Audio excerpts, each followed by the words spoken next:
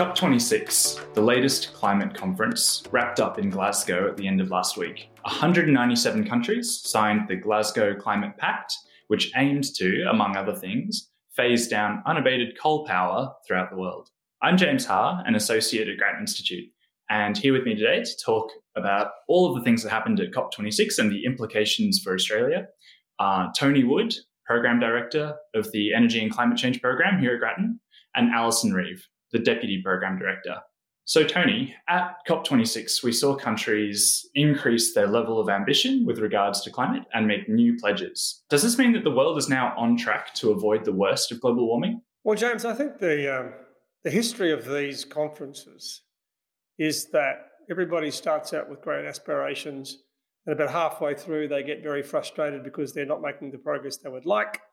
And then ultimately they sign up on some sort of communique, in this case called the Glasgow Climate Pact, which actually does make some commitments, usually far short of the best hopes, but in excess of what the worst concerns might have been.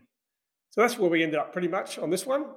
The world is not yet on track to deliver what was the commitment, the Paris Agreement, that is, to keep global average temperature increases to less than 2 degrees above pre-industrial levels, and preferably as close to 1.5 as possible. But some progress was made. So our intention this afternoon, with your input, Alison and myself, is to talk about what actually was achieved. And more interestingly, what does that mean for Australia's position? Because we did sign the Glasgow Climate Pact, even though we did not sign some of the pledges that were made separately outside the pact on specific issues. I guess one place to start is with the actual overall climate pact and what the commitments that were made actually mean in terms of the aspirations or the original commitment that came out of the Paris conference back in 2015. Alison, would you like to just comment briefly on how you think that looks? I think one of the positive things that did come out of Glasgow is that the objective of this agreement has sort of moved on from the Paris objective, which was around limiting global warming to 2 degrees, to something closer to 1.5 degrees. And I think even though it did fall short of actually achieving it in this time round, one thing that has happened is that there's a comeback for next year. So people are expected to come back to another Conference of the Parties next year and bring back strengthened near-term targets that actually will do something towards keeping 1.5 degrees within reach. I think actually the other thing that was significant as well was we saw commitments from countries who previously had not made large commitments towards that goal, such as India. So India has now committed to reach net zero emissions by 2070, which in terms of effort against what would otherwise have happened is roughly similar to developed countries moving to get there by 2050. And that's a really significant commitment because India is one of the largest countries in the world population-wise and was one of the ones that was going to contribute a lot to emissions growth. One of the cool things about India signing up to net zero by 2070 is it means that now 90% of the world's emissions are covered by net zero commitments, although with varying timelines. And the Climate Action Tracker thinks that if all of these commitments are actually met, and that's a really, really big if, then the world may be on track for something like 1.8 degrees plus or minus a bit that could still push us over 2 degrees. But there's a gap between the policies that countries have announced and the targets that they want to hit. And that gap means that just based on the policies that all of the countries have today, the Climate Action Tracker actually thinks that we're much more likely to hit something between 2 and 3.6 degrees of warming. Well, I guess, James, that also plays into what became an increasingly topical issue in Glasgow. Wasn't just the long-term commitment to net zero by 2050. As you say, many countries have now signed up to that. But what it means in terms of the 2030 targets, which are actually the nationally determined contributions to meeting that target. Australia, at the very last minute, decided to commit to the 2050 target, but left its 2030 target in place on the basis that was the target that it took to the last election. It was going to meet and beat that target, but it had no intention of increasing it. So how does that play out, do you think, in relation to what it's now got? Because the Glasgow Climate Pact specifically includes a sentence that says it requests parties to revisit and strengthen the 2030 target in their nationally determined contributions as necessary to align with that Paris Agreement, temperature increase we've just been talking about, by the end of 2022. Now, there's been a lot of speculation as to what that might mean, but what do you think it might mean practically for the government and possibly even for the opposition Labor Party, given within a few months we're going to have a federal election? So the Prime Minister has to decide whether he takes a higher target to that election. Part of the justification for keeping Australia's 2030 target at 26 to 28% below 2005 levels is that that was the commitment that Scott Morrison took to the 2019 election. If he decides to take that same level to the next election and wins that election, then at some point next year, he's going to have to once again face the international stage and explain why Australia's 2030 target hasn't moved despite successive election cycles. So what it practically means for the upcoming election is that targets will be a topic. The 2030 target will be a big issue. Well, I guess potentially he's opened a small door there for Labor to themselves step in there and make a commitment to a upgraded 2030 target, although we've also seen organisations like the Business Council themselves suggest what they would recommend as a target. And more recently, there's been some speculation, even out of some members of the Liberal Coalition Party room, that maybe a 2035 target might be a way out rather than having to change the 2030 target, which it seems like became a significant issue in the negotiations between the Prime Minister and Barnaby Joyce. So I guess that's going to be one of the really interesting topics that comes up through to the election. The other issue that became quite a topic for Australia was that many countries at the Glasgow conference did sign up to basically putting a sign on the wall that says that the end of coal is nigh. Now, how you interpret that is obviously open to lots of speculation. There was huge debate as precisely what the words will be, and I'm sure many people listening to this podcast would be aware that the words were watered down from being we want to see the phase out of coal power to the phase down of coal power. And remember, from an Australian perspective, I guess it's important, Alison, that when we talk about coal power, we're talking about coal for power generation. A substantial part of Australia's coal industry is also for metallurgical coal, which is used in the manufacturing of iron and steel, and that's a huge issue for us as well. But how do you see that phase down, phase out of coal power being interpreted from an Australian domestic policy perspective? Coal is going to almost phasing itself down, or rather renewables are phasing coal down in Australia for power generation anyway, because they are, our coal fleet, I feel like we say this on the podcast all the time, right? Our coal fleet is aging. No one is going to replace a coal-fired power station with a coal-fired power station. And I mean, the government's latest projections on electricity, for example, show an additional 5 gigawatts of coal compared to last year leaving the market before 2030. I think from that perspective, unabated coal for electricity generation in Australia is going to phase itself out.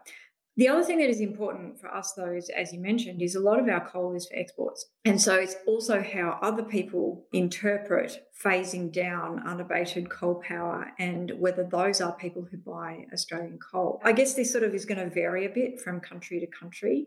I could see a country like, say, China or India, who have substantial domestic coal production as well, just deciding that they're not going to import as much coal as part of phasing down, which obviously will impact on us. But then there are countries like Japan who have no domestic coal production, but they do consume quite a bit of imported coal, including from Australia. And so their decision, the speed at which they go, will impact on us in a different way. Following India's commitment to net zero, now 74% of our thermal coal exports go to countries that have made net zero commitments. So that phase down and phase out is really going to affect Australian production of coal. There's not really much that Australian governments can do about that. I guess the other thing about this is that there was a lot of talk at the COP meeting about subsidies for fossil fuels. And there's been some of that discussion in Australia. Does the Australian governments actually provide much subsidy for fossil fuels? And what are the prospects of those subsidies being phased down or phased out as part of this commitment, even if we haven't signed up to that particular pledge? What people often think about when they think about subsidies for fossil fuels in other countries is direct subsidies on things like petrol or electricity or whatever. We don't have those so much in Australia, but we do have substantial amounts of taxpayer money that does go to support the expansion of fossil fuels in Australia. So, I mean, for example, in the last budget, there was around $200 million of money that was allocated for building roads for gas companies to access the Beetaloo Basin in the Northern Territory. The Northern Australia Infrastructure Facility, which provides concessional finance to projects in Northern Australia, is supporting, I think it's 3 gas-fired power stations and also a new metallurgical coal mine. Again, the other thing is what other countries do about reducing inefficient fossil fuel subsidies will also impact on us. So to the extent that they are subsidising the consumption of our coal and our gas, if they stop doing that, that will impact on the price that we can get for those, and then also the production. The phase out of fossil fuel subsidies it's been a really long-standing thing in climate talks for a very long time, and things don't necessarily get done about it, but I think the writing is starting to be on the wall a little bit, because you actually have a genuine alternative now with the price of renewables and the role of electrification, that it is actually, I think, possible for a lot more governments to see a way forward to stop subsidising this without creating a political issue for themselves. I guess we've seen the same thing play out already. The government's made a bit of a thing about the possibility of supporting a feasibility study for a coal-fired power station in Queensland, for example, but that seems to have gone remarkably cold, and maybe reality is dawning that no one seriously wants to invest in coal-fired power anymore. So the idea of trying to subsidise your way out of that probably isn't such a good idea.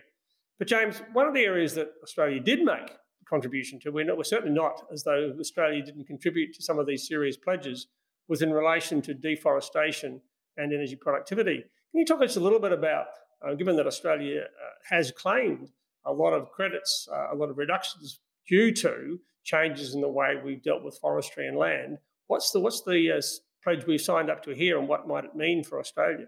141 countries, which together span about 90% of the world's forests, agreed in Glasgow to halt and reverse the loss of forests and land degradation by 2030. Now, in Australia, we historically had very high levels of land clearing in the 1990s and the early 2000s. But since about 2009, we've actually ended net deforestation, which means that the area of forest that's cleared each year is roughly equivalent to the area of forest that grows back. So for us to meet this pledge, we have to ensure that this balance doesn't revert back again to the old land clearing rates. And to reverse forest loss, we actually have to go further and ensure that the amount of forest that is regrown and the amount of land rehabilitation that occurs exceeds what needs to be done to keep land productive through forest clearing on, say, agricultural land. Now, most Australians probably don't plant forests or clear forests. Most of us, however, do have homes and kitchens and so forth. And the other thing that Australia signed up to was this pledge on improving our energy productivity. Alison, does this mean we're suddenly going to have governments telling us we've got to throw away our old appliances and buy really expensive new ones? Or how are we going to achieve it, such a dramatic increase of doubling the energy productivity when we've got all these things in our homes? So this commitment is called the Super Efficient Equipment and Appliance Deployment Initiative, which is quite a mouthful. Wow. But basically what it is that a group of countries have identified 4 things where improving the efficiency of that equipment could make a big difference to emissions. And those are fridges, lights, air conditioners, and industrial motors. In Australia, all 4 of those are already regulated for the level of energy performance that they have to achieve. So with lighting, for example, Australia was a world leader in regulating the efficiency of lighting, going sort of back to 2006, 2007. And one of the things that we've seen, and people will know this from thinking about what they've got in their house now, is over that roughly 14-year period, we've gone from the incandescent light globes being the thing that everybody had. We've gone through a stage of having compact fluorescent light globes, and we're now having people going to LED bulbs, which are even more efficient again. So what tends to happen with these sorts of things is you change the current technology until the point where you can't squeeze any more efficiency out of it, and then someone will find a substitute, in the way that LEDs have become a substitute for fluorescent lighting. With industrial motors, Australia has only recently started regulating those. So I think there's probably a fair bit of efficiency gain to make in those. With air conditioners and fridges, the way that the regulation of these works is that the government sets out kind of 5 years in advance the standard that the equipment will have to meet in 5 years' time. They don't force anyone to buy a new fridge. It just means whatever fridge gets sold in that year will need to have a particular level of energy performance. And so as those appliances turn over, as we buy new fridges because the old one has broken down, or because we're renovating the kitchen and we've now got more space, or because you just genuinely want a fancier fridge, it just means that whenever you buy a new one of those, it is more efficient than the previous one that you had. And over time, what that does is increase the overall efficiency of all of the fridges across the country. And we actually end up saving quite a lot of electricity over time, and because electricity has greenhouse gas emissions associated with it, it saves emissions. Oh, so we can all look forward to reducing our electricity bills as well as improving our energy efficiency. That can only be a good thing, I guess. I think it's a really important thing about all of these efficiency regulations end up saving consumers money. And one of the things about making them a performance-based regulation means that often that means that there's very little price impact on the upfront purchase cost of increasing the level of efficiency, but the people who buy them end up paying less to run them. So you actually get a quite strong net benefit to the consumer. I guess it's nice to see something that produces the net benefit, because one of the things that I know caused a significant reaction from the leader of the National Party, Barnaby Joyce, was the idea that a number of countries signed up to a commitment or a pledge to reduce global methane emissions by 30%. And Australia did not sign up to that. Barnaby Joyce suggested that you'd have to go around shooting all of our cows is the only way you'd ever achieve this. Why do you think, James, this was such a problematic issue for Australia, given so many other countries were prepared to sign up to such a methane pledge? And what is it about methane that causes so much fuss? So methane is a short-lived gas in the atmosphere, but it causes a huge amount of warming while it is up there. And that's one of the reasons why the pledge aims to cut methane emissions by 30% by 2030. And that will give us sort of a quick win and buy us time to make progress on the other more significant greenhouse gas, which is carbon dioxide, effectively just buy the world a little bit more breathing space and reduce the risk that we go over 1.5 degrees of warming before we've got our other emissions down. Most of Australia's methane emissions come from livestock. They come from a process that happens within the gut of sheep and cattle, but also a significant amount of methane in Australia comes from our fossil fuel production, mostly from our coal mines, which actually release methane as the mines developed. And even when the mines stop being used, methane can continue to leak out. So one of the reasons why the government potentially shied away from signing up to this pledge is that there's not yet good technological fixes for a lot of these emissions, particularly around livestock. We know that there are solutions being worked on, so things like feed supplements or vaccines that would help to cut the amount of methane that cattle and sheep produce, but they're not yet readily available and commercial. And so as part of the government's focus on using only technology to drive down emissions, that potentially explains why they didn't sign up to this particular pledge. The rest of the world might actually make a lot of progress on developing these technologies. We know that the New Zealand government is very focused on developing vaccines to cut sheep emissions, and Australia might actually be able to free ride on some of these technological developments. So I guess that sort of brings us back to Australia's role in all this. And during the COP process, both immediately before and during, the government published a series of things. Firstly, their long-term emissions reduction plan, following the commitment to net zero by 2050. Here's the plan that's going to get us there. The low emission technology statement that provided more detail about the technologies, the 7 major technology areas that the government was going to support, which would be the core of how the government intends to reduce our emissions. And finally, it also released the economic modelling that purports to show that for Australians, this will be overall a better approach than some of the other alternatives. So looking at that, one of the things that struck me was that, firstly, the plan doesn't actually try to get to even net zero, because it recognises that the last 15% or so will have to be achieved with technologies yet to be developed. And that's a specific contribution that was included in the analysis. Many people have criticised it, of course, because it's an unknown by its very nature. But that's where we are. In addition to that, what was interesting is that for Australia, there was also included for Australia a 15% contribution coming from effectively buying credits from other countries that would actually be doing things to reduce their emissions. So, Alison, can you talk a little bit about how does that work? I mean, what's the idea of paying someone else to do the stuff you should be doing yourself? So this is called, effectively, is what people call offsetting.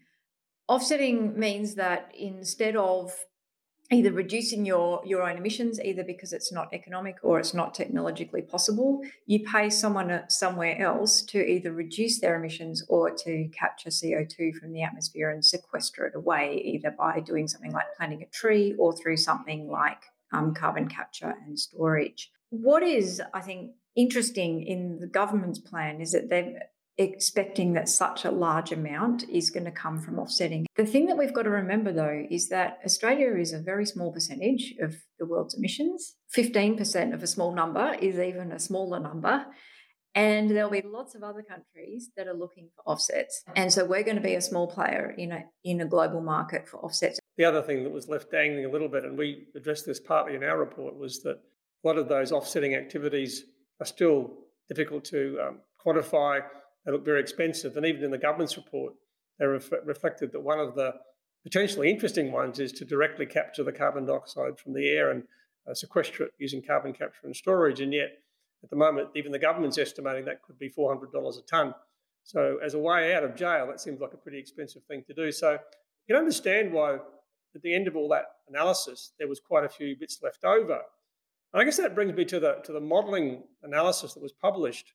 And what do we think about the way in which that modelling demonstrated support for the government's plan to get to net zero by 2050 compared with using technology, not taxes, and compared with other ways which might be labelled as some form of carbon tax? James, can you just comment about, does the analysis show that how we'll do that and therefore demonstrate support for the government's position, do you think? So the analysis doesn't directly compare a situation where we use only technology and only incentives to a situation where we use a more efficient mechanism like a carbon price to deliver the bulk of emissions reductions. So to draw the conclusion that technology, not taxes, is the right way forward from that modelling would be the wrong conclusion to draw. Of the 7 technologies that the government has prioritised in its low emissions technology statement, the modelling effectively assumes that the government is able to deliver huge cost reductions in those technologies through its support for them. But it's quite unclear how the government's support is going to lead to such magical cost reductions. And pushing down the cost of technology is really a global challenge, and it will be driven by technological developments in other countries as well as Australia, and by investments by other governments, and also by large-scale deployment. Deploying technologies is one of the key ways to bring it down the cost curve. So without policies to actually get technology deployed, it's not clear that we'll actually see the prices that the modelling envisions. One of the most interesting things in the modelling is that the key scenario that the government has adopted as their plan, as you said, Tony, it actually doesn't try to get to net zero. It tries to get to about 85% lower emissions by 2050. And it does so using a voluntary carbon price of about $25 per tonne. But in the modelling, there is actually a scenario that does try to get to net zero by 2050. And it does so with a carbon price of about $80 a tonne. Now, $80 a tonne is a lot more than what the government pays for abatement through the Emissions Reduction Fund at the moment. And it's quite a bit more than what Australia's carbon price was back in 2014. But actually, $80 a tonne is quite cheap on the world scale compared to, say, the cost of carbon permits in the EU or the proposed $170 per tonne carbon tax in Canada. So if we can achieve net zero for a cost of $80 per tonne, that's actually really positive outcome. In the work we did earlier this year, we looked at some of those areas where we could reduce emissions in various ways and suggested there were quite a lot of things we could do. Many of those probably don't require a form of economy-wide carbon price, but they certainly are going to require actions.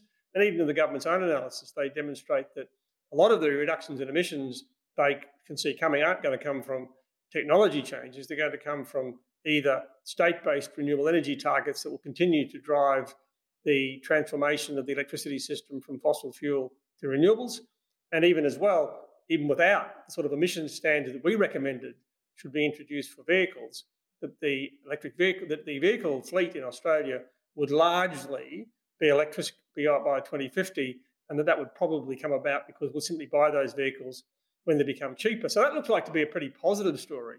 One of the challenging ones that's in here is that the government's numbers, even though they talk about the long life of coal ahead, also the numbers themselves show that basically our coal industry falls away quite significantly. Now, even then, these numbers show that the value of our coal exports in total, both metallurgical coal and thermal coal, would fall away by about 50% by 2050. And obviously that has major implications for our regions and jobs.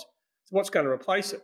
The government identifies one big thing, and that is that by 2050, we'll have a $50 billion hydrogen industry, which would be a benefit to all Australians. Alison, you had a lot to do with Australia's hydrogen strategy. How do you think that idea of a $50 billion Australian hydrogen industry shapes up as being the answer to everybody's prayers? Yeah, I mean, the National Hydrogen Strategy explored 4 different scenarios for how Australia's hydrogen future might play out. And the most ambitious of those scenarios estimated that the industry in 2050 would be worth around $26 billion. So that's quite a bit smaller. And that scenario was based on hydrogen being used worldwide for pretty much everything that you could use it for.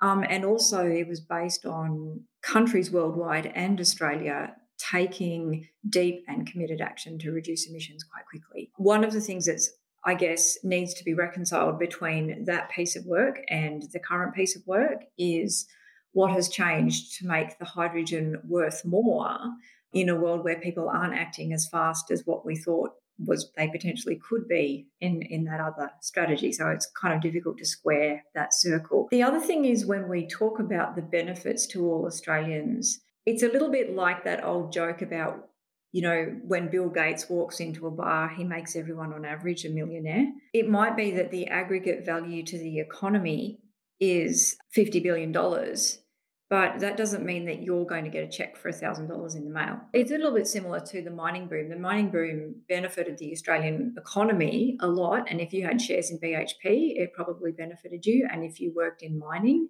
it benefited you.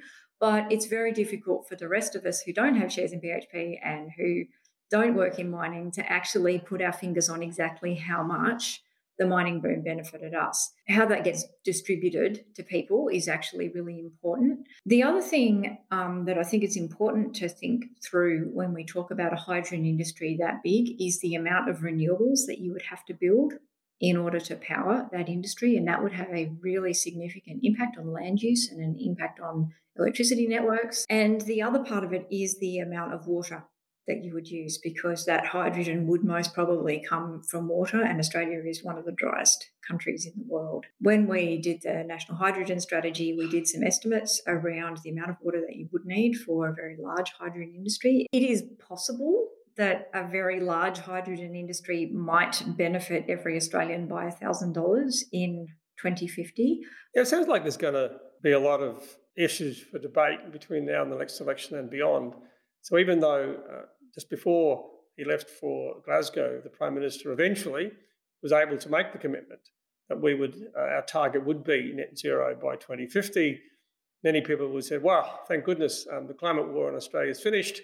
We can now get back to our lives. And I think part of what we've been discussing here on this podcast suggests that maybe that won't be the case, that we might very well have declared a truce at that level. The detail will go on, and it'll be interesting to see to what extent climate change does turn out to be a major issue at the election. James, you're going to be finishing up with Grattan very soon, and that's, from our perspective, a sad thing, and I'm sure people listening to this podcast would have enjoyed your contribution to our work. I'm wondering, when you look at what this now is going to mean, if you're not going to be working on policy, at least for a little while, I hope you come back to it, what would you think are the 1 or 2 big issues that whoever's in government after the election next year, whenever it's held, should be thinking about on these big issues associated with climate change policy for Australia? The first is that solving Australia's part of the climate puzzle actually requires a lot of things to go right. It means governments have to do a lot of things now. And that's very difficult because traditionally governments should prioritize on just a few dimensions and try and get those right. But to hit our now official net zero by 2050 target, there's lots of problems that require governments to move very quickly. And so, for example, they include things like deciding on the future of the gas network, if we're going to actually see more and more households switch to using just electricity to reduce their emissions. It means getting the electricity infrastructure that we're going to need built on time and on budget so that we can access our renewable resources. It means making sure that every asset replacement decision, whether that's buying a new car, putting a new boiler in an industrial facility, or actually replacing a blast furnace at a steelworks, those replacements are made with the emissions impact in mind, and being cognizant of the net zero by 2050 target. I think the sleeper issue for governments, and this may go beyond whoever wins the election, is reconciling the targets that we have with the carbon budgets that actually matter for temperature rise. So it's the amount of emissions that Australia puts out over time that matters for our contribution to global warming, not just whether we hit net zero in 2050 or not. And so that means that we have to grapple with the possibility that Australia needs to go beyond net zero in future and actively remove more carbon dioxide from the atmosphere than it emits in order to actually undo some of the emissions that it's done in the past. And thinking about who is best placed to pay for that removal. And Alison, you spent a lot of your career inside government, and James has covered some pretty significant top-level issues. Over the last 6 months, you've also spent some time working with James and myself on these issues. Well, what are the practical policies that a government could do now which would actually head us in a better direction? Of all that you're thinking over those years and more recently, what would you suggest are the top 2 or 3 things you would think we should be recommending that the government should be thinking about, whoever's in government? The top one I would pick would be doing something about emissions from cars and light vehicles. And Gretton's now done 2 reports on that, suggesting that an emission ceiling is the way to go. The reason I would pick that is because transport is a fairly significant part of emissions in our economy, and vehicles, your car and my car, are the largest part of that. It's also because those standards save consumers money. They actually end up with a net benefit. So that would be my top one if I was advising an incoming government of either colour. It's also because we have very little in the transport sector at the moment that is putting any pressure on emissions reductions at all. And you can see this if you disaggregate the government's latest projections. Pretty much all of the work for getting to 2030 is being done by the electricity sector, and most other sectors are sitting pretty flat. And that is not the way to get to net zero by 2050. I think the second thing that I would pick would be to put a signal into the industrial sector about what you expect from future facilities. So people who are building new plants of any sort at the moment, they don't get any information from government about what their future emissions liability would be. And I think that putting in place under the safeguard mechanism a new emissions facility benchmark so that new facilities that we build between now and 2050 perform significantly better on emissions. And the reason that's important is because if you build a new industrial facility today, it's going to be around for 40 years. It will still be there in 2050. So it actually really matters what decision you make about the emissions if you want to be at net zero in 2050. COP26 is now done. A lot of the attention will turn to the election and what comes beyond that. And then, as we've been discussing earlier, not very long after that, there'll be another COP27, this time in Egypt. So we'll see how that plays out. It seems to me that one of the overarching things here is that it's pretty easy to criticise what the government put out over the last little while as being not enough, or being inconsistent with net zero by 2050, or not representing a plan. But they have done some things, and we'll see how that plays out. At the same time, Labor has yet to break cover and announce what it would take to the next election. So clearly there's a lot of space there for both parties to refine, repolish, represent the arguments they would take to the election. What we've been suggesting is that technology is necessary, but it's not sufficient to get us to net zero by 2050, and certainly not at lowest cost. There are practical things that the governments can do. And if those of you who've been listening to our podcast during the last 6 months would know that's where we focused our attention. We'd like to think that both sides of politics would listen to some of our suggestions. We know they won't listen to all of them, but it's going to be an interesting journey over the next little while. And hopefully as that time passes, we'll see what happens, and you'll hear more from us about the way we're interpreting the sort of policy challenges and policy decisions that the next government will have to make in Australia's best interests to reach net zero by 2050.